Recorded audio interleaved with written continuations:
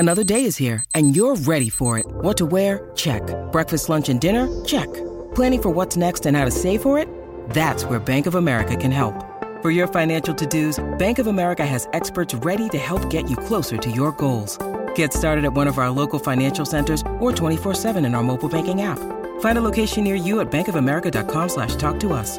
What would you like the power to do? Mobile banking requires downloading the app and is only available for select devices. Message and data rates may apply. Bank of America N.A., member FDIC. When you need mealtime inspiration, it's worth shopping Kroger, where you'll find over 30,000 mouth-watering choices that excite your inner foodie. And no matter what tasty choice you make, you'll enjoy our everyday low prices, plus extra ways to save, like digital coupons worth over $600 each week. You can also save up to $1 off per gallon at the pump with fuel points. More savings and more inspiring flavors make shopping Kroger worth it every time. Kroger, fresh for everyone. Fuel restrictions apply. Hello and welcome into another edition of our Monday night live show here on the Wolverine.com's YouTube channel.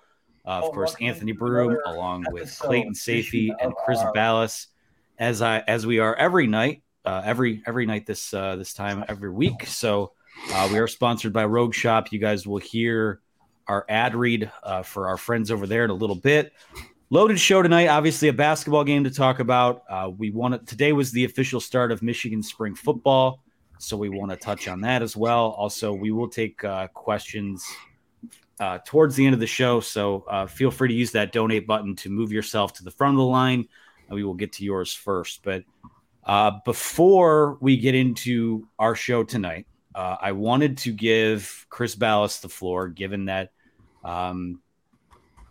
I don't know if I should just throw it to you, Chris, or, addressing the elephant in the room over the weekend. There were comments on our message board that were taken and misconstrued and kind of spread throughout social media. And Chris, this is, the first time you've, outside of social media, have had a public kind of forum to explain what happened and your side of it. So there's no side. We were talking specifically on our message board about a message board post that popped up all week long. We made sure, in light of the tragedy at Michigan State, we all have friends there. The first thing that happened when I heard about the shooter at Michigan State was I called one of my friends who has a daughter there, and I said, "You need to lock her up." We all have friends and family that have gone to Michigan State, and that was the only thing that mattered, and it's still the only thing that matters is these kids and their parents. For people who have experienced loss of a child, and we have in our family, it's something that you don't live down. And when it happens to somebody else, it's a sad fraternity that you really know how these people feel, and you live it all over again. And that was the only thing on our minds all week. And all I said on social media, all I said on radio shows and everywhere else was the game seems insignificant. And it did. I have never been less enthused for a Michigan State game in my life. I thought, boy, is this a good idea? And I remember Juwan Howard saying the same thing. Is this a good idea? If they wanted to cancel it, we should certainly cancel it. And of course, I think it was Tom Izzo that said, you know what, it's therapeutic, and unfortunately life goes on, and unfortunately for the victims' parents and families, it'll never be the same. On Saturday, that's basically all we talked about. And when people tried to up the rhetoric on our message board and on our website, we said consistently, this is not the week for it. And as John Beeline said on Saturday, he said, you know what, hopefully this puts the rivalry in perspective and anything like that in perspective. And you hope that it would. And then Saturday, there were several message boards where posts were popping up about the Michigan celebration of the victims, I guess you would call it, before the game, which I thought was incredibly well done. And just dozens of people saying, this seems self-serving and calling Michigan out, and those pricks are being, it's condescending, it's this and that. And I didn't understand it. Again, in the context of everything that happened in the week. So there was a message board post on one of the sites that made its way to our site, and I responded directly to that. And I responded directly to one of our posters about message boards and moderation and leadership and making sure that we don't get to this point. And somebody took my post and put it out there on social media saying that I wished this upon the students, or you reap what you sow, and attributed it to me as though I had something to do with the shootings. Now, two things I would say about that. I don't know anybody anywhere who would think it. I don't know anybody anywhere who would write it. And it's certainly disgusting to attribute that to somebody, especially if you read the thread and know the context in which it was used, that post. So it had nothing to do with the shootings. It had nothing to do with the victims. All we said all week, and all I continue to say, is that we watched Tom Izzo's speech up there. He was speaking for everybody. He was speaking for all of us and people who had family there, our friends with kids. I had MSU fan friends that helped me get through our tragedy with my family, and I love them. And I thought about their kids, and I got on the phone with them, right? I called John Jansen. One of the victims was from Clawson, a little community where John Jansen is from. And I said, hey, man, is what's going on up there? And it was awful. So I didn't think it was the time to say, hey, you're grandstanding, hey this, hey that. I probably should have kept my mouth shut about that, but I certainly didn't imply that anything to do with Michigan State's leadership, anything to do with culture, leading to any kind of having anything to do with some nut job going off and killing children in their faces. So that's all I'll say about that, other than to extend my my sympathies again to the people involved for you, and we love you, and hope sincerely that the 5 victims still in the hospital heal up. I guess they've got a long way to go, but it was a horrible week for everybody, and to try to make this part of a rivalry is despicable. In my opinion, this is humanity, and that was the exact post that I responded to on the message board, that this is about humanity. This isn't about Michigan and Michigan State hatred on the field or anything else, and that's all there is to it. So that's where we are. I will say this. I said this about Tom Izzo, and I will say it again. I thought the way he handled it and dealt with people and addressed, he is the face of that university. And in fact, the first person who called me about this social media post was a friend of mine who goes to Michigan State. He goes, what is this? He said, you wouldn't say that. And I said, no. I said, what are you talking about? I had no idea what he was talking about. He actually knew Tom Izzo and lived with him for a while at Michigan State. And he said, you're going to want to address this. But he said, Tom Izzo really is the face of that university. I thought he did an incredible job, and we all watched it when he addressed the students and the way he got his team ready and prepared to play. And we'll talk about the basketball game here in a minute. I thought was remarkable. I thought they played a great game. It took one of Michigan's best halves of the year to beat them.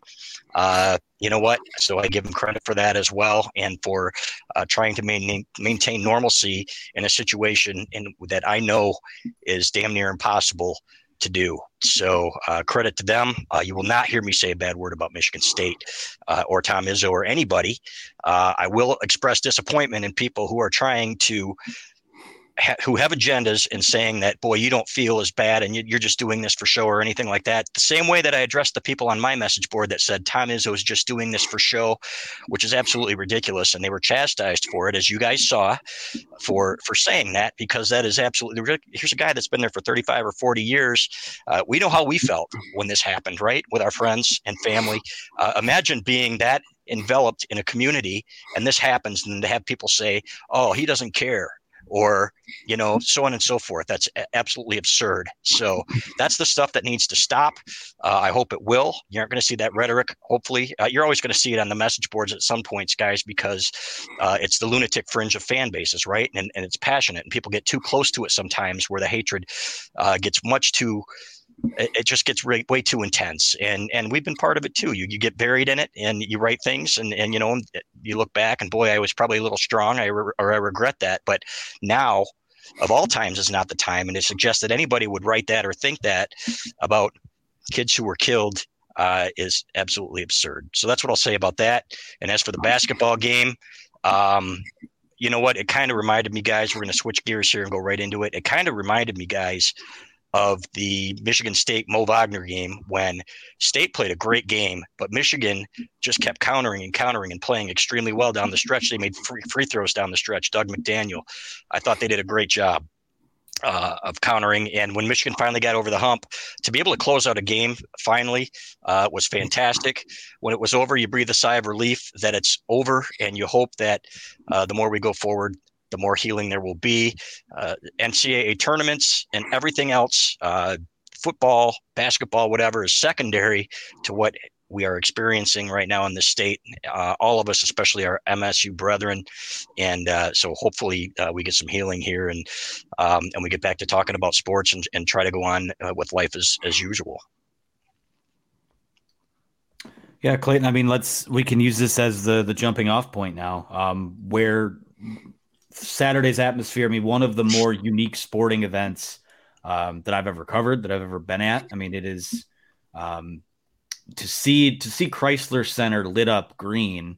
It's jarring, but in terms of Saturday and what the significance of that was, I thought that the tributes were heartfelt. I thought that Michigan's administration, its leadership, did a nice job in making sure, like, that was all week. I mean, we had seen Michigan kind of wrap its arms around its neighbors to the north, so to speak, and it culminated into what I thought was incredibly reverent and respectful and somber. I wrote about it Saturday.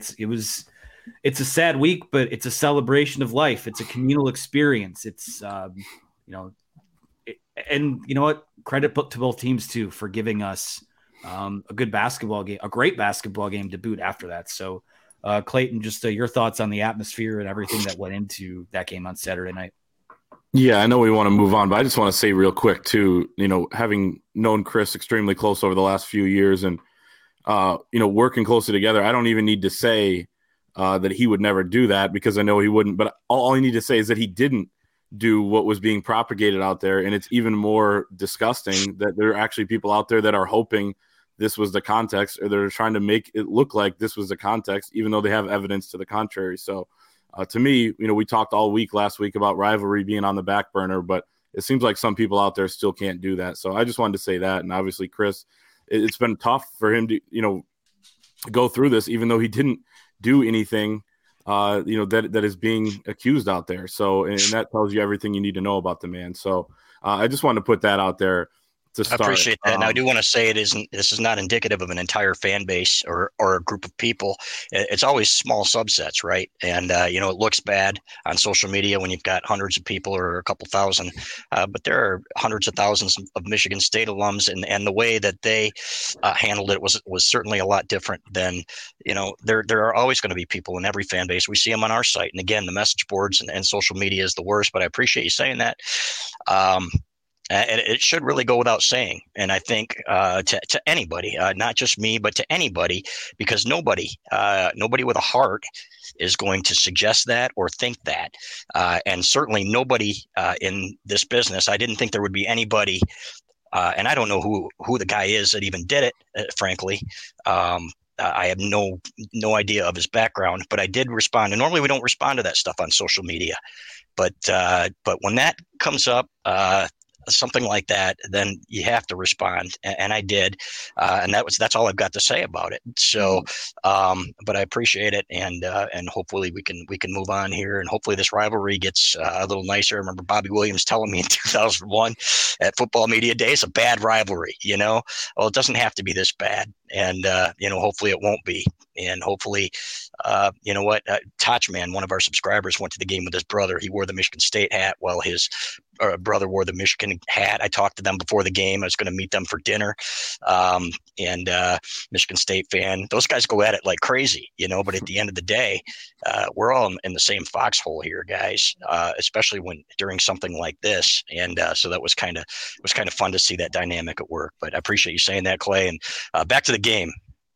Yeah. Oh, just really, I mean, I want to just make it 3 for 3 here, and then we can truly put a pin in this situation.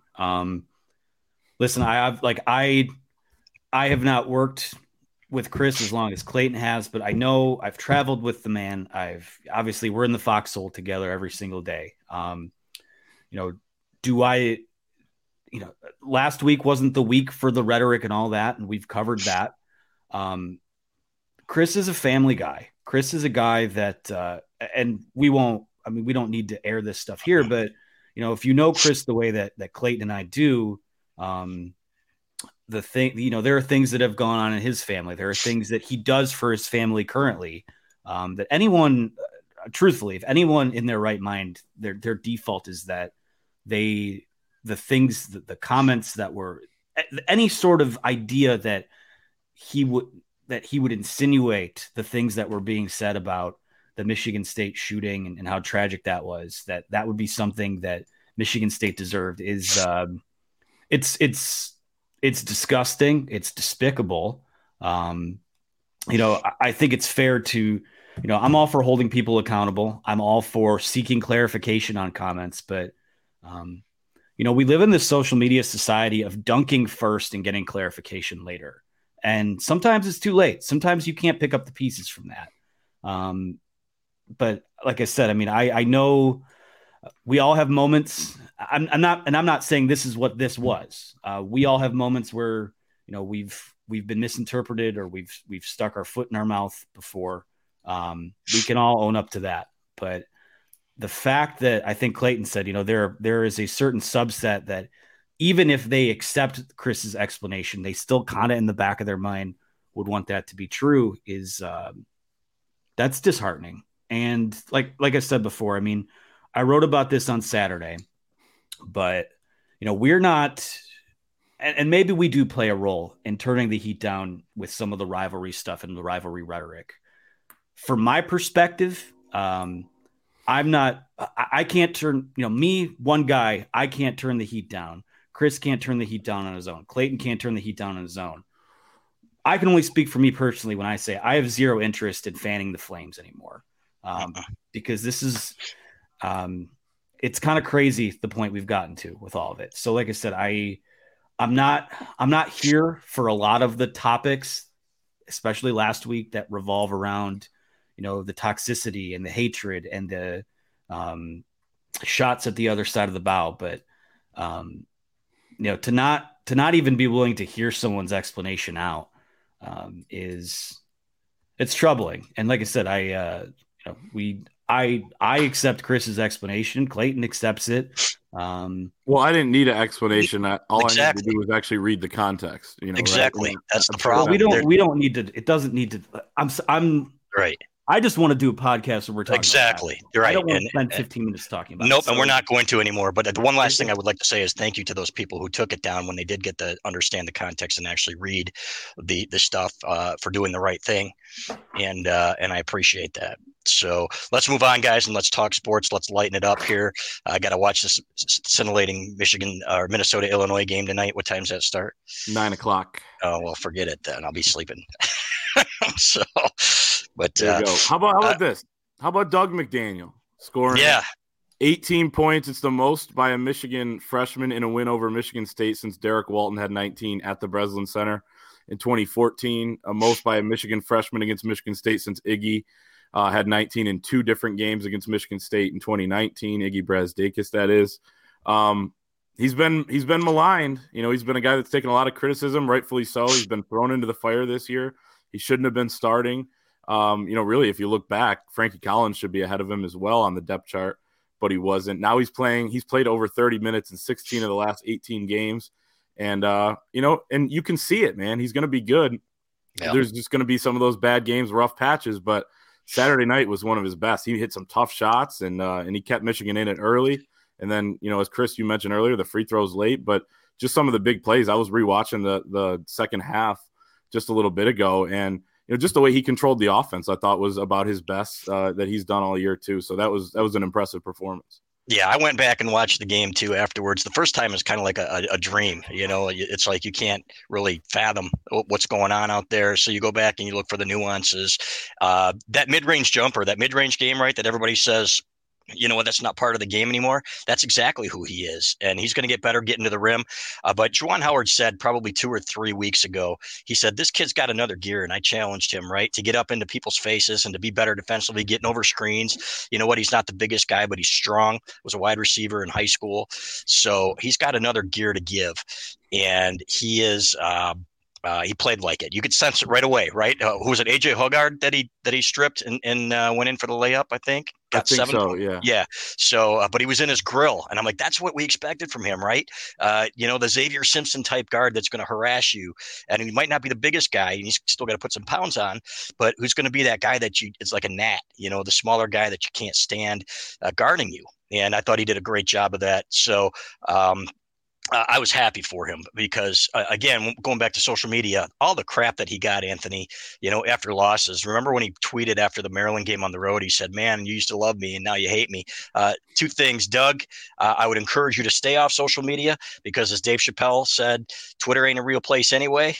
And number two, this kid is a freshman. He wasn't even supposed to be playing yet, right? And for him to do what he did in a rivalry game like that, boy, that really bodes well. When you can do it on that stage against your vicious rival, is pretty impressive. Yeah, for me, this is what I keep going back to when there's been criticism of his plays, that it was never in the cards for him to play as much as he has this season. And at a certain point, I mean, I get it. It's almost March. That's not a valid excuse, when you have the playing experience. But he is just a true freshman, and he's a little bit undersized, and the speed of the game at times catches him off guard. But Saturday night was I described it as a coming of age performance for guys like him, guys like Terrace Reed, to a certain extent. Even though he's been on this upward trend, a guy like Kobe Buffkin hits the biggest shot maybe anyone's hit this season on this team. Hunter Dickinson follows him right after that. Will Cheddar Clayton and I were talking about it, put through the meat grinder in the first half and comes back, and I thought played pretty darn well in the second half, especially when everyone has to rally with Jet Howard injuring his ankle again. So, listen, I know this year has been frustrating, and they have 3 of the last 4 on the road. It's probably, again, I'm not being Mr. Rain on everyone's parade, but it will probably continue to be frustrating at times because that's how this year has gone. But I can deal with those growing pains when you start to see like Saturday was a milestone moment for a lot of those young guys. And when you start to build equity and stack those good days, all of a sudden, we talk about why has Michigan been in the situation it has the last 2 years. There's been an absence of those 3 and 4 year players who have, sort of drank from the fire hose early on in their careers and come out on the other side. This is the start of that process for a lot of those guys. So, again, for one night, given the emotions on both sides, given the emotions coming off the loss they had at Wisconsin, you'll take the win. You'll take the rivalry win every single time, 10 out of 10 times. And like I said, the fact that, you see, I know at times it looks clunky. It looks like no one on this team has ever played a game of basketball in their life. The coaches haven't looked like they've ever put a game plan together in their life. It's actually been the opposite. They've been way too close for comfort and needed a few more wins in those tight spots. But, Saturday to me is why I am still intrigued to watch how this team does down the stretch. Yeah, I agree 100%. And I think I'll say 2 things. I think they play Thursday against Rutgers, and I think they got a shot, guys. I think the desperation here. This is, you need that win. Let's be frank here. They flat out blew the Indiana game, right? They flat out blew the Iowa game. You win those games, and you're doing fine. Now you're in desperation mode. You were in desperation mode before. Now you're in desperation mode, and I think you're going to see a good game. Rutgers is banged up, right? And I think this is an opportunity. And as you get closer to that bubble, with Illinois and Indiana road games coming up in Wisconsin, I think they're going to handle Wisconsin at home. I think they owe them one. And I think you're going to see them play like it. That's the last home game. I believe it's Saturday, Clay, if I'm not mistaken. Sunday afternoon. Sunday afternoon. Okay. Then I think you're going to see that, you're going to see a team that, they got a little bit more bounce in their step. But I agree completely with Anthony that just because they scored 51 points in the second half against Michigan State doesn't mean they've arrived. And you're still going to see the warts on this team. Now, the elephant in the room here is how much better the offense looked at times and how much better that team played down the stretch when Jet Howard was on the bench. And I'm not saying Michigan is better without Jet Howard, but there's 2 games now for about 10-minute stretches where this team has really gelled. I think Northwestern being the other one where Jet Howard got benched early and they went on a nice run where they played really well together. So we'll see. It'd be interesting to see if Juwan is more willing to not rely as heavily on Jet in some situations. I do love me some Terrace Reed, though, guys. I love his energy. I love the way he played. Let's talk about these 2 freshmen here. And everybody talks about, Juwan Howard can't develop and this and that. Well, guess what? You want to talk about development. This kid has come a long way. And Doug McDaniel, is getting better and better too. You've got two guys as freshmen who you can say, with Kobe Buffkin and Hunter Dickinson, of course, were catalysts and were instrumental in leading that win. So it was fantastic to see. I love Terrace's game. I don't generally like the too big thing, to be honest with you, but I do like it with Terrace because he can guard some of those smaller guys, fellas. He's not getting abused. It's like Tom Izzo said, we should have done more offensively, when they had their too big lineup out there. But he erased a couple shots at the rim. Joey Hauser, who played a great game, got off to a great start. I thought, oh my God, if he gets going, there's no way they're going to win this game. But to their credit, they kept grinding and grinding and grinding. But I like that too big lineup, guys. And I like the potential going forward. Will Cheddar had a tough 20-something minutes and then responded down the stretch. They're playing again without one of their starters and Terrence Williams. So give him credit, man. Now let's see him keep it up and keep it going here. Yeah, I'm interested to see what they do lineup wise, especially if Terrence Williams is still out on Thursday against Rutgers. He has the knee contusion, and then even Jet Howard. I mean, it's a small sample size without Jet Howard in those two stretches. They've also struggled when he's been out of the game most of the season when he has to, come out and rest in the first half. Some of those lineups get clunky a little bit.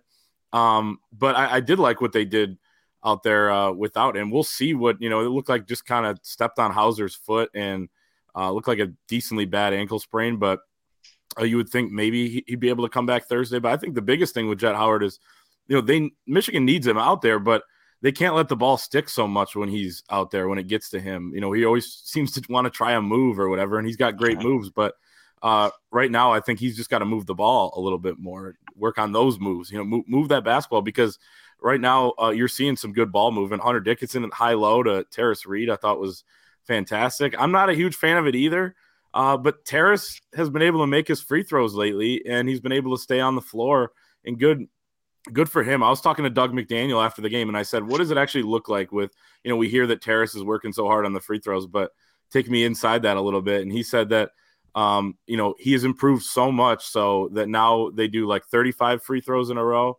And the other day he hit 28 out of 35. He said there was another circuit where he hit like 43 or 44 out of 50. So that's impressive. And maybe when the popcorn's popping a little bit, he doesn't do as well and he has to bank one in or whatever. But hey, he gets the job done. I think that's 11 or 12 out of his last 15 or 16, something like that. So really good stuff. I'll be interested to see if they go with that lineup, even maybe to start against Rutgers. I would say probably not, just because you might want to stagger the bigs a little bit and how you're going to sub, but that'll be something to watch. And then to me, the Jet Howard question is, Michigan had to play without him for an entire game against Purdue, and they fared pretty well when it was Joey Baker in there replacing him, but it was the minutes where Joey Baker was out. It was the Joey Baker minutes, the normal Joey Baker minutes, where you had, instead of him, Isaiah Barnes, Jace Howard, guys like that had to come in, and Michigan really struggled. Chris, we were just discussing this on the message board, how tough it was, to put it mildly a little bit, on Isaiah Barnes in that first half against Purdue. And, it was a rough stretch that cost Michigan, a little bit and got them behind. So, for me, that's something to watch with Jet being potentially out it's those other minutes. I think they can hold serve a little bit when it's Joey Baker and kind of the guys that are normally in the rotation in there. But I like that. And then you mentioned Rutgers, Caleb McConnell. It looks like he's unlikely to play on Thursday, one of the best defensive players in the Big Ten. And then Mawot Mag, their starting 4, is out for the season. He tore his ACL a couple weeks ago at Madison Square Garden against Michigan State. And ever since he's gone out of the lineup, their defense has completely plummeted. And that led to their losses against Indiana, Illinois, and Nebraska. They gave up over 1 point per possession in each of those games. They had only done that 5 other times throughout the entire season. So, now with McConnell out, their actual best defensive player, maybe other than Amori, I think Michigan's got opportunity. They're ripe. They're as ripe as they've been all season long. And Nebraska just went in there and won by 10. So you say Michigan's got a chance. I think they got a good chance. I don't know if I'm going to pick them in this game. And we'll talk about it more on Thursday leading in. But I do think that if you looked at this a week or two ago and you looked at those final 4 games, they look a lot more, at least this one looks a lot better than it did back then because of Rutgers' situation and the fact that they've fallen off a little bit. Hey, Nebraska's beating everybody, Anthony. So, Nebraska's good now. They're better. Not bad. Yeah. But Anthony, I wanted to ask you, what do we make of Will Cheddar here? Because he's given him some good minutes. I really expected him to be a better rebounder, number one. Be more fundamentally sound and more better with the box outs. He's had a couple offensive rebounds, but offensively, I think you're going to see him get better and better. I think in 2 years, this is a guy who's going to help you win a lot of ball games. And if you look at the plus minuses for this kid on in several of the games, when he's on the floor, that team is winning and outscoring opponents. I think the only one of the few exceptions was Purdue, and that's when he was on the floor with Isaiah Barnes, unfortunately, who's going to get better as well. But what do we make of his game? Yeah, I mean, I know. Again, back to the message board. I mean, there are people that saying he's barely a MAC level player, and that's ridiculous. I mean, anyone who's watched him play, this guy, he is as Big Ten a basketball player as I think Michigan's brought in the last couple of years. I love the energy that he brings. Again, I think what we've seen with him in these two starts is that it's a different beast when you start a game because the adrenaline's, you got the crowds jumping around. Everyone stands across from each other during the tip off. It's just, there's just a different gear to being a starter in this league. And when he's coming in spurts off the bench, I think he's been, if nothing else, just a constant in terms of energy, in terms of defensive aptitude, in terms of rebounding. It's just, again, we use the term drink out of the fire hose. I think that Wisconsin game and early on in that Michigan State game was a bit much, but like I said, you saw him come back out in the second half, and I know Michigan hasn't won all the games, but I feel like he does a lot of the little things. This is what it is. He does the little things that don't show up in the box score that I think other guys haven't done nearly enough of this year, and why it hasn't added up to more victories. So again, he's right in that group for me with McDaniel, with Terrace Reed, as guys that are just gonna, who I know that you want to make the NCAA tournament, but let's just say they make the NIT. I'm going to be locked into that because the more that those guys play basketball, I think the better it is for their futures as individuals, and the better it is for Michigan as a program, watching those guys come into their own. So Cheddar is certainly in the mix of being, he's in that nucleus of guys that are the building blocks moving forward. And he can shoot it, Clay. I mean, he can shoot it better than he's shown too. Yeah, he can. And Chris, you said think of Will Cheddar in 2 years. Think of Will Cheddar in 3 years when he's a fifth-year senior because he redshirted last year. That's right. I think he's going to be good. He did let Joey Hauser around him a few times. He did have a couple defensive breakdowns in that first half. It was tough. I think I wrote in our game thread, I was like, you have to get him out immediately at one point. But then he made some big plays. That baseline drive he had and nifty finish, I thought that was nice. So he's showing flashes like everybody else. And Anthony, you used the term drink from the fire hose. There are a lot of guys doing that right now, Cheddar included. Even 2 weeks ago, he didn't know he was going to be starting back-to-back games, including, really two of the biggest games of the season. He's learning on the fly. So somebody in the comments says Cheddar's defense is just awful. I'd say his help defense is much better than his on-ball defense right now. Same goes for Joey Baker, who's also playing with a long ankle. His first year, fellas. Stu Douglas wasn't a good defender when he started out, and guess what? He became a great defender by his last year, and there are things that you can learn. Angles. There he is, Odawa Traveler. Yeah, you're absolutely right. It'll get better, and we hope. So that's the hope anyway. I mean, he's going to be limited, right? I mean, he's okay athletically, but there are guys who were great defenders that weren't great athletes that became great defenders. Stu Douglas was a better athlete than given credit for. I just did his podcast, so I don't want him yelling at me to saying he's not a good athlete, especially when he dunked in that Tennessee game and some of the things that we saw from him. But he's going to continue to get better. And this is his 12th game or something, or 15th game where he's played a lot, whatever it is. And so let's give these guys some time. So how many guys have we said this guy can't play at this level? Xavier Simpson was a guy that they were trying to recruit over after his first year at Michigan. They're like, boy, is this kid ever going to be our point guard? And he ended up being the winningest point guard, the winningest player in Michigan history, and he had a great second year. So let's put to bed all the talk about Juwan Howard can't develop players, number one. We look at Franz Wagner in his second year. Look at all these other guys, right? Is this his best coaching job this year? Probably not. At the same time, look at the hand that he's been dealt with injuries and guys leaving early. You know what? Hopefully this is an outlier, and hopefully they finish strong, guys. The year's not over yet. And look how much better Kobe Buffkin's gotten too. 100%. This kid's young. Isn't he the youngest kid on the team? He's the youngest scholarship player on the team, and he was unplayable last year. I mean, I know he hit the big shot at Ohio State and had a couple moments, but he was basically unplayable because of his defense. Now he's their best defender, trying to cover up for other guys that don't play very good defense. And he's hitting big shots like he did on Saturday. His shot's coming around now. And he can get to the rim better than anyone on this team, and he's probably their second best player. I'd say not probably, definitely their second best player after Hunter Dickinson. And there you go. I mean, so there's another example of development if he sticks around, which you would hope he would. Given the fact that, man, he wasn't on the NBA radar a month ago, but now he's starting to rise up some of these mock drafts. But if he sticks around, he's going to be one of those projects that, and he was a McDonald's All-American, so not projects, but one of those testaments to, hey, this guy can develop. And we've seen it, multiple guys, as you said. So I don't like that narrative either. No. All right. What's Anthony, Tom Izzo said 1 in 100 on the Buffkin shot. That made it 75-72. What do you think? 20 out of 100? Gosh, what's he? I don't even know what he's shooting from three. What, maybe 34?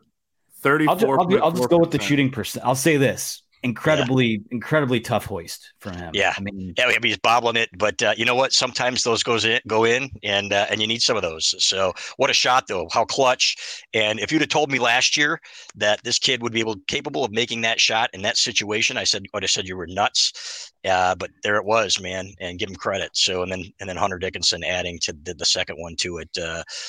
Really, what a way to finish, and what a way to prove that you can finally finish a game by going on a 12-0 run against your rival in the last 2 minutes to win that ball game, and Doug McDaniel making free throws. Really a lot of fun. Yeah. Any other final thoughts on basketball, fellas? I just want to go to the tournament, man. I just want to cover an NCAA tournament. You know what? And I don't want to go to Chicago on Wednesday. So as Anthony told me today, all of these scenarios are still in play. They could still play on Wednesday. They could get a double bye, and they could play on Friday. So you put up a tournament bracket today, who would play who? And I thought, boy, that'd be a great draw. And then I remembered, well, there's still 4 games left or whatever. Yeah, that will date itself before before midnight tomorrow. So a lot of fluidity. Yeah, just a quick update on that. I mean, there are, I believe, 6 teams within a half game of one of those top 4 spots, which would be the double bye. And I think there are 8 or 9 teams that are within a game and a half that. I know we're running out of games here. There's only 4 games left in Big Ten play for a lot of these teams, but I know it's been Purdue, but 2 through like 11 has just been so volatile in this league this year. And usually that's entertaining, but a lot of it's been kind of clunky basketball. One of the down years for the conference, but yeah, we'll see what happens from there. Last 4 for Michigan at Rutgers, home Sunday against Wisconsin. That'll be the home finale next week. At Illinois on Thursday night, and then March 5th at Indiana. Listen, it's game by game. I know it's a cliche, one game at a time.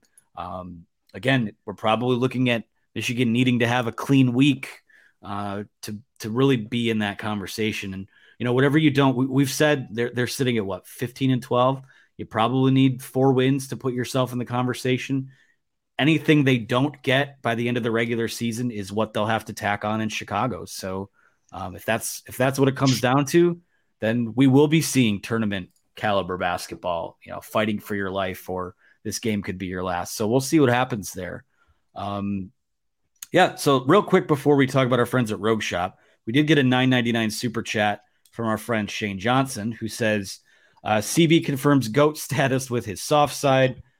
Biggest spring intrigue from each of you. Surprised with 3 offensive line pickups with all depth and guys that will have waited their time. Can only assume that they hit the portal come May. Shane, we appreciate the super chat. We're actually about to get into spring football superlatives, where we will address some of these things, including the biggest intrigue. But in terms of his other comments, where do you guys stand on the rest of what he has to say? I'm soft. I'm human, Shane. That's all there is to it. But are we going to talk about this now, or are we going to do Rogue Shop? Because I'd love to answer his questions now, because I just wrote a column on this at 321. Let's do a Rogue Shop, and then we'll do the whole thing. We'll put the whole thing in the oven. So all right. Of course, Monday night shows are always sponsored by our friends over at the Rogue Shop. We've been talking about them for months, dating back to football season. If you have issues sleeping, chronic pain, anxiety, stress, cannot emphasize enough, Rogue Shop has products for you that will help with that at rogueshop.com. That's ROGUESHOP.com. Promo code the Wolverine will get you 10% off of your order there. Again, they've got CBD, THC, edibles, tinctures, smokables, bath salts, pain creams, topicals, vapes, candles, soaps. They handcraft all of their stuff. They grow their own cannabis in their own manufacturing facility. It's all done with their own two hands. They have a 24/7 chat function on their site where customers can ask them questions.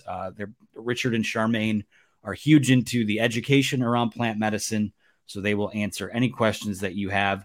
All of their packages come with handwritten custom notes to you. They will fill all of the needs that you have. They're America's #1 online dispensary and health and wellness shop.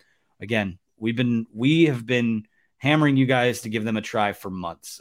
Small business, disabled, veteran-owned, Black-owned, woman-owned company. They only have 5 employees. So become part of the family today. That's ROGUESHOP.com. That's rogueshop.com. Promo code the Wolverine.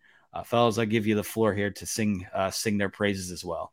Yeah, I just got the pet stuff for my dog, and she's getting a little older, fellas, and moving around a little better. And I hope that's the reason why. But yeah, the Delta 9 gummies that look like everlasting gobstoppers, flat out love them. So, but they're just good people, man. And like I've always said, we like to support good people and with good products. The balm for aches and pains when I do go to the gym has been fantastic. So gonna try the lollipops next, man. So, but just again, I can't stress enough, that just what good people they are and how good the product is. And if they weren't, I can promise you I wouldn't be supporting them. I'm not just going to support something because somebody tells me to. Yeah, I can't stress it enough either. Actually, I can't stress anymore. I don't have any stress anymore because of Rogue Shop. So thank you to Rogue Shop. They're fantastic. All right. Again, that's promo code The Wolverine for 10% off over with our friends at rogueshop.com. That's ROGUESHOP.com. All right. Well, Shane Johnson, Mr. Man himself, is sending us right into spring football superlatives here, getting our head start on it. On the rest of the country, you see some of our other colleagues on the other sites on 3. They're talking about, just a couple more weeks to spring football. Let's get signed up, and you should still sign up for us, by the way. Michigan starts today. February 20th is the start date. They will play their spring game on April 1st and kind of get it in and out a little faster than a lot of their peers. So what we're going to do tonight, and we'll see what time permits for Q&A wise. I do definitely want to take a couple at the end of the show, but we're just going to kind of burn through these really quick here. So I'll start with I will introduce the category. We'll just go Clayton, Chris. Are we drafting? Is this a draft? Is this a draft? It's not a draft. No. You can repeat. We'll revisit the draft later on. Hopefully I do better in that than I did last year. That was embarrassing, Anthony. In the eyes of the public, but yeah. So Clayton, since you were Mr. Popular because of the spring game draft last year, I'll start with you. The player with the most to gain in spring football over the next 6 weeks. I want to make it. I wasn't trying to refer back to that. I was just wondering if we could overlap or whatever. But thanks for reminding the people that I did dominate that spring game draft. I can't wait for the next one. You did. Anyway, you did well. Thank you. Player with the most to gain. I guess if we can do overlap, I want to just say 2. One is Kenneth Grant. I think he can really solidify himself as a monster on the middle of the defensive line. And then I'll say on the offensive side, Darius Clemens with some outside receiver snaps up for grabs. I think he he's got a lot to gain. He could be a starter by the time, fall camp comes around, or somebody else could. So, he's got that opportunity. And I think he has the skill set. Both those guys, most importantly, has the skill set to seize one of those opportunities, which is obviously that is a huge factor there. Yeah, I think Amorian Walker at corner, since he's starting out there, and Ronnie Bell called him an alien, and he said he's the guy that I want to see at receiver. Well, maybe we'll see him play a little bit both ways, but I think Steve Klingscale, in talking to people, thinks that he can be a really good cornerback. And if you can have a guy over there on that side with that athleticism, on the other side of Will Johnson, man, you're going to be shutting down a lot of passing games, especially with the safeties that you have coming back. So love Rod Moore back there. I've said it many times. That kid is fantastic. So, yeah, to me, that's the guy I think really has the most to gain.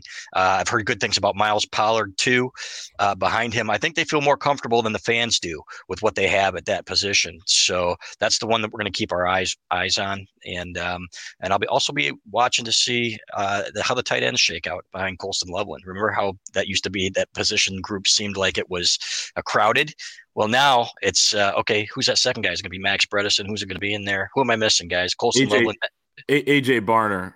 Yep. Oh yeah, of course. Yeah, of course. So, but yeah, they needed depth there and they got it. So, very excited to see that. Yeah. I was going to go with Amorian Walker for all the reasons that Chris listed there. I mean, again, to be a cornerback at 6'4", it's just so, to have that plus the athletic traits that they're saying that he does have, it's just so rare. So if they can find a way to pull that out of him and make him a Big Ten caliber cornerback, he doesn't need to match Will Johnson in terms of talent, but yeah, as a solidifying playmaking presence on the other side of him, that would be huge. So I think most to gain for me is Amorian Walker. On the flip side, let's go with the player with the most to prove, or, if you want to really split hairs here, would be the most to lose. And I think my definition of that would be maybe an upperclassman guy that we've been waiting to turn it on, or someone who, there might be a younger guy behind him that might come on and take some playing time away. So in your guys' eyes, who are those guys on this roster? Yeah. Put Shane's question back up there again, if you would, Hutch. I want to see exactly what he said. Because I want to answer the rest of his questions too, since he paid his $9.99. But you know what? I think it's Carson Barnhart, right, and Trante Jones with the guys that they brought in, and it's like these guys have been waiting their turn, and they played a lot of football here and played some good football here, and now you've got these other guys, Ladarius Henderson and Miles Hinton, and you're thinking it's kind of crowded, right? You didn't expect them to bring all these guys in, so. To me, I wouldn't say the most to lose, but these are the guys that are really going to have to step up and to solidify their playing time. And then what happens with Giovanni El-Hadi, who played incredible football at times last year. You know what? It's going to be fascinating to see how that plays out. And that was something else that I wrote about in the 3-2-1 column today was, okay, how is that going to pan out? That's one of the biggest question marks for me. But it's a good thing because you got a ton of talent there. Remember in Brady Hoke's first year when they had 5 guys and if one of them got hurt, you were screwed. So David Molk had to play the bowl game on one foot, essentially. So that's what that to me is the answer to that question. I'm going to go with Tommy Doman. I think he has the most to prove. What is he going to be able to do?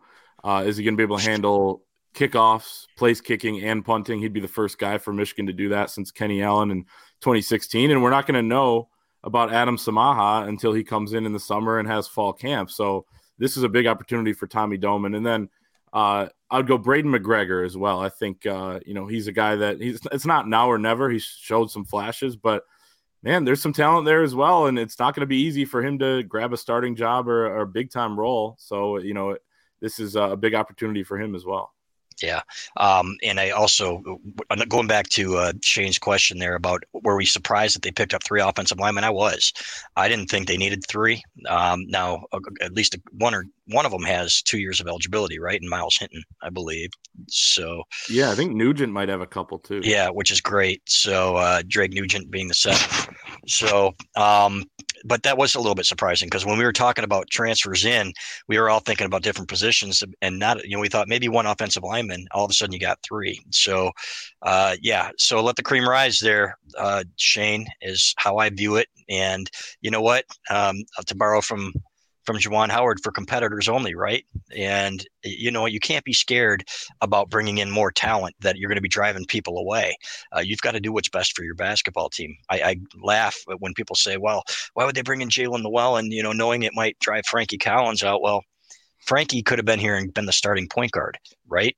If he wanted to be. Jalen Llewellyn, stay and compete, man up and compete. Jalen Llewellyn, you've seen him. Don't you think you're better than Jalen Llewellyn? And they needed guard depth. So you go out and you get your guard depth. And if it causes somebody else to leave, then you make do with what you've got. Which is exactly what Juwan Howard has done. These guys, Michigan in the transfer portal on football, I think you're going to see that more and more with this NIL stuff until they get that figured out. Taking some guys, they're not going to be revamping the roster, but they're going to be getting guys like the Barnhart, like Ladarius and everybody else to fill those needs and to make everybody else better to compete. Yeah, for me, talking about competing and old guys, that's rude. Older players, experienced players that we're looking at as maybe you have to look over your shoulder a little bit. To me, it's I'm going to lump two guys in here. It's Roman Wilson and Cornelius Johnson. Now, I think that Cornelius Johnson, I want to be clear, I think him coming back kind of stabilizes that group. I think that he can be a more consistent player for them. But we know that, and you can throw in Maureen Walker in this group as well at wide receiver. Those sophomores are coming on, and those guys, for different reasons, Darius Clemens, Tyler Morris, potentially Maureen Walker, those guys all have traits that the staff is excited about. And with a full off season, you've been in the program for a year, full strength conditioning. The quarterback is going to be that, assuming there's no injury, it's going to be a stable situation throughout the spring, throughout fall camp. So we'll see who emerges. I would never just assume that guys like Cornelius Johnson or Roman Wilson immediately move into more productive roles, just because it has been a little inconsistent at times for them. And the way that Michigan runs the football, I don't know that it always lends itself to these wide receivers taking as much of a leap as maybe fans would like to see. So we'll see what happens there. I want to move on now to, let's see, most impactful new player, whether that be a freshman or a transfer. Chris, you can go first on that. That's a great one. You know what? I want to say Darius Clemens because I want it to be Darius Clemens. I want them to have that explosive receiver. And the reviews that we got from him when he first arrived here, they were saying his speed and the way that he was coming back for the ball and everything else were just, otherworldly. Now, he didn't play as much as we expected him to. It's not the first guy where we've heard glowing reviews. Remember Kevin Grady and his 99-yard touchdown in the first day of spring ball, right? Who didn't live up to the hype, but we were so excited about this kid because of what he brought to the table and Jim Harbaugh calling him part of the freak show and everything else. So I'm guessing I'd like it to be him. If I had to say who I really think that the most impactful new player is, I think Greg Nugent's going to win that center job. I think Raheem Anderson is right there behind him. I know Greg Crippen's in the mix as well. And at one point he seemed to be the heir apparent. I loved what I saw from Raheem in that Rutgers game and the edge that he played with. I think Olu Atimi brought out the best in him and really helped train him. So I think he will give him a battle, but I think Nugent at that spot with that veteran leadership and the fact that he's been in so many games, him and those two guards next to him have the potential to be one of the best interior lines in the country if Nugent is as good as we think he is. So that's who I'm going with. That's a great pick. He would be second on my list. I'm going to go Ladarius Henderson, who I think is going to win the left tackle job. And given that, center is obviously maybe just as important or more. But just I think Ladarius Henderson's going to do a really good job. When I was talking to him after he committed, I was asking about how it's going to be to pick up the playbook, and I told him about the stories. Olu Atimi came into spring ball last year, and they were blown away by how much he knew already because he was studying up while Michigan was in the college football playoff and everything. And he said that it should be, not in a cocky way, but it should be pretty easy for him. He came in as a young freshman, was a 17-year-old and started on Arizona State's team. He learned the playbook then. He had 3 or 4 different offensive coordinators throughout his time there. So he had to learn different offenses, and he lived with quarterbacks every year he was there, he said. So I think that's going to be big. A guy that was a team captain there is going to be able to come in with a bunch of leadership and kind of galvanize that left tackle spot. So I'll take him as my most impactful transfer. But speaking of that too, there are a few guys on this team that transferred in and were team captains elsewhere. So that helps with, I think, some of the potential culture, like concerns with bringing in transfers. They only brought in 7. There are teams around the country with 20 or 25. So it's not like a crazy number, but it is high for Michigan. But I'm not worried at all about culture. I think they got really good fits here. Yeah, you're not plugging in with other people's crap, and not calling other players crap, but I'm just saying, they're cast-offs, Right. You're plugging in with guys that fit your culture, that you've recruited, that Juwan Howard, when he went and got Mike Smith, and guys like that, Sean D. Brown, he said, first and foremost, we know they fit our culture and what we want to do here. Jalen Llewellyn was the same thing. The first time we interviewed that kid, we knew this kid is Michigan material in terms of his personality. So that's huge to me. They've got the great culture right now. I remember asking Ronnie Bell, is this thing set up for the future? And he said, absolutely, because of that culture and the young guys buying in. Like I mentioned, Raheem Anderson, who completely changed his body. These guys are now, you're back to how it used to be in the 90s and the early 2000s, where you don't want to let down the guys that you played behind and who took you under their wing and taught you how to play. You want to win for them as well. So it's not guys flocking to the pros. It's not guys looking to get out of here as soon as they can. You've got a culture now, and you're recruiting guys, whether it's freshmen or in the transfer portal, Anthony, to fit it. Yeah, for me, we have another super chat here from Shane Johnson. I know Shane.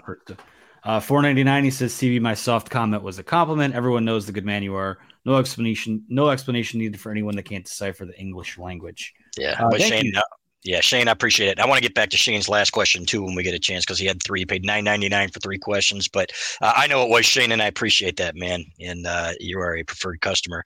Bummed that we could not hook up in Arizona. Shane's super chat will definitely come up, because we do have one more category after this. Sweet. Most impactful new player for me, I think, is going to be Josiah Stewart. Michigan, it's edge rusher U. And this is a guy that, even before transferring, is someone that the NFL has had its eye on. Obviously, he's has only played 2 years in college, but he's flashed the athleticism.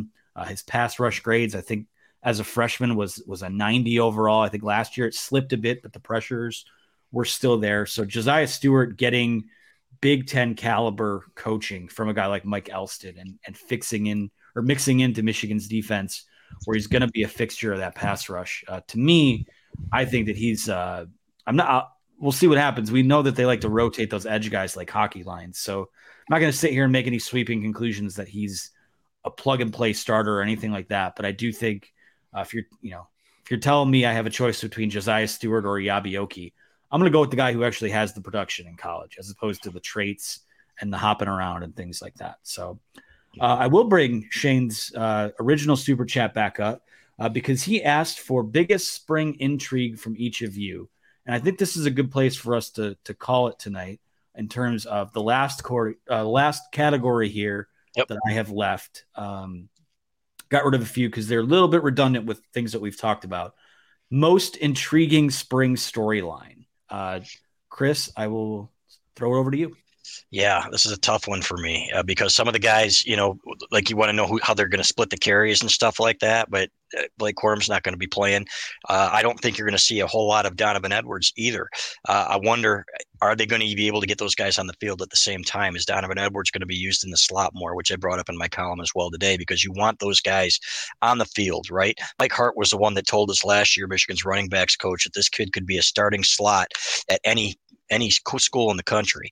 So are you going to do that, and how is it going to work? Are you going to have enough playing time for all those guys in the slot? But you know what, if he's one of your best players, you put him out there. So, but to me, I got a tip, Shane, that they think this defensive line is going to be potentially even better than last year, based on what they've seen in the early going of the guys that they've got coming back. We know Mason Graham's an absolute stud in there. You're losing Mozzie Smith. But remember when everybody said they were going to take a huge step back when Aiden Hutchinson and David Ojabo left, and here we are. Last year, they were outstanding. So I like Chris Jenkins in there. I think he's up to 300 pounds now. We saw him eating those power bars at the Gerald Ford Museum when I made Clay ask him what his weight was, which he did. You're a good soldier, Clayton. Yeah. And I'm glad he didn't ask me back. I'll be honest. gonna be dunking by the end of the year, so you got some work to do. But hey, that's right. But he said, he's up to 300 now. I think I read somewhere, and or close to it. Yeah. So, 300. and you know what? He was providing some interior pass rush at the end of the year, guys. Ohio State drew a huge holding penalty. Rayshon Benny, I think, is primed to make a huge move. He had a huge play, underrated play in that Ohio State game when he got the pressure with C.J. Stokes running out of the pocket and was just about to sack him when he threw that crappy underhanded interception to Taylor Upshaw. So I expect more from him too. I think this defensive line is going to be better. Shane, I think that's the biggest spring intrigue for me. I want to see if Josiah Stewart is as good as everybody says he is and where that pass rush comes from, but they feel pretty good about it. And if those guys feel pretty good about it, some of these guys like Steve Klinkscale, then I feel pretty good about it. Yeah, you took one of them from me, is that pass rush. Chris Jenkins said that they're obsessing over how they can become a better pass rush unit. And I think there's two things that maybe are holding Michigan back from, being a college football playoff team and a potential national champion. And one of those would be that next gear to the offense, with the passing attack and being an elite passing team when you have to, in the pass rush as well. It hasn't been good enough in maybe, it's been really good against Ohio State at times, especially in the 2021 game. But some of the games against those elite teams, I think you could ask for a little bit more. Georgia, maybe that game was what it was going to be, but Michigan didn't really get after them much. I thought Georgia had a great game plan. And then TCU, I thought Michigan could have gotten a little bit more pressure without having to bring the house on some of those plays. So it's the pass rush up front, and it's great to hear things like that about the defensive line and what Chris Jenkins said, basically, that they recognize that. And then going back to my comment about the offense is Kirk Campbell, and I think we mentioned this last week as well, but he was talking with John Jansen about how they do want to find out what the identity of the pass game is going to be. So maybe some changes there. And that factors in with Sharon Moore, who's now fully in control of this offense. So I want to see what that's going to look like. It's his show now. It's going to be collaborative, but he is going to have obviously more input and be the guy, that main voice. So what changes will come with that? I think we will maybe not learn much of in the spring, because even when they come out for the spring game, it's going to be very vanilla. But, we may get some indications, and I'm sure we'll get to ask around and poke around about things like that. So it'll be definitely something I'm asking about when we get to talk to some of these players. Yeah, for me, I think I've talked about this a few times, and if it seems like I'm fixating on it, I apologize, but I want to know how much more, and we won't get the answer to this in the spring game, I assume, but I would love to know how much more they plan on putting up their quarterback's plate this year, because again, we saw the silver lining. I've said it a million times at this point. The silver lining of the Fiesta Bowl was that you kind of got to see what he was capable of when you put a game on his shoulders. Now, at the same time, made two very costly mistakes in that game. But, I just want to know every year during the offseason, you get a little bit different flavor. You add a different look. You install a different package, things like that. It doesn't always stay the same. So for me, it's Sharon Moore's offense completely now. Other guys like Mike Hart, like Kirk Campbell, like Jim Harbaugh, they'll all have an influence in how it looks. But I'm interested in knowing how the offense changes with one play caller now, a sole play caller. I'm interested in, how you can expand, how you build upon. Like last year was 2021 set a really good foundation. And then last year felt like you sort of started to see him peel the layers back a bit. Even just in making the quarterback change that they did, a guy with just a little bit more of a dual threat skill set. So for me, it's how much more dangerous can you make this offense? And can it truly be a pick your poison type of offense? I know at times they said that's what they were trying to be, and that's what they thought they were. But, I want to, again, never going to complain about controlling the line of scrimmage and running the football, but I would just love to see love to know what the other wrinkles might be with this team moving forward. Yep, couldn't agree more. And I actually wrote about that again today too. We were always on the same page, and just want to say I love and appreciate you guys. And before I go, I just want to say there's one guy who reached out, a Michigan State reporter, and I think he lost subscribers because of it. You're going to get him back, man. He's a high character guy, and who is I'm not going to mention him by name because I don't want him to lose more subscribers, but just a good person, and I appreciate you. All right. Well, is this? Are we ready to call it then? We are. It's been over an hour, and I want to say thanks to Shane Johnson again, man. He's going to be like a permanent sponsor with Rogue Shop. Look at this. We're going to hook up. Yes, we are, man. So $1,600 a pop. Dude, you should have called me, and I would have gotten you. I'd have gotten you some face value. But if you can afford it, man, then good on you. Then I'm not buying your beers, no matter how much you contribute. So, but we appreciate you, man. You're almost like an official sponsor of our show, and just appreciate you being here. Well, we can't help staying for over an hour. We're just all so darn interesting. That's right. Yeah. But well, thanks to our friends at Rogue Shop. Thanks to Clayton Safey, Chris Ballas. Thanks to everyone who tuned in to watch our show. Be sure to like and subscribe the video to our YouTube channel below. For those of you who would like to either listen again or know where you can get the audio version in the future, we are on all podcast platforms. If there's one we're not on, let us know. We'll see what we can do to maybe get on there for you guys. So for the Wolverine, for producer Hutch behind the scenes, thank you everyone for your time tonight. Three of us will be back Thursday. Big basketball game to talk about, and wherever this week takes us, we do things one day at a time around here. But thank you so much for your support. We'll talk to you again soon.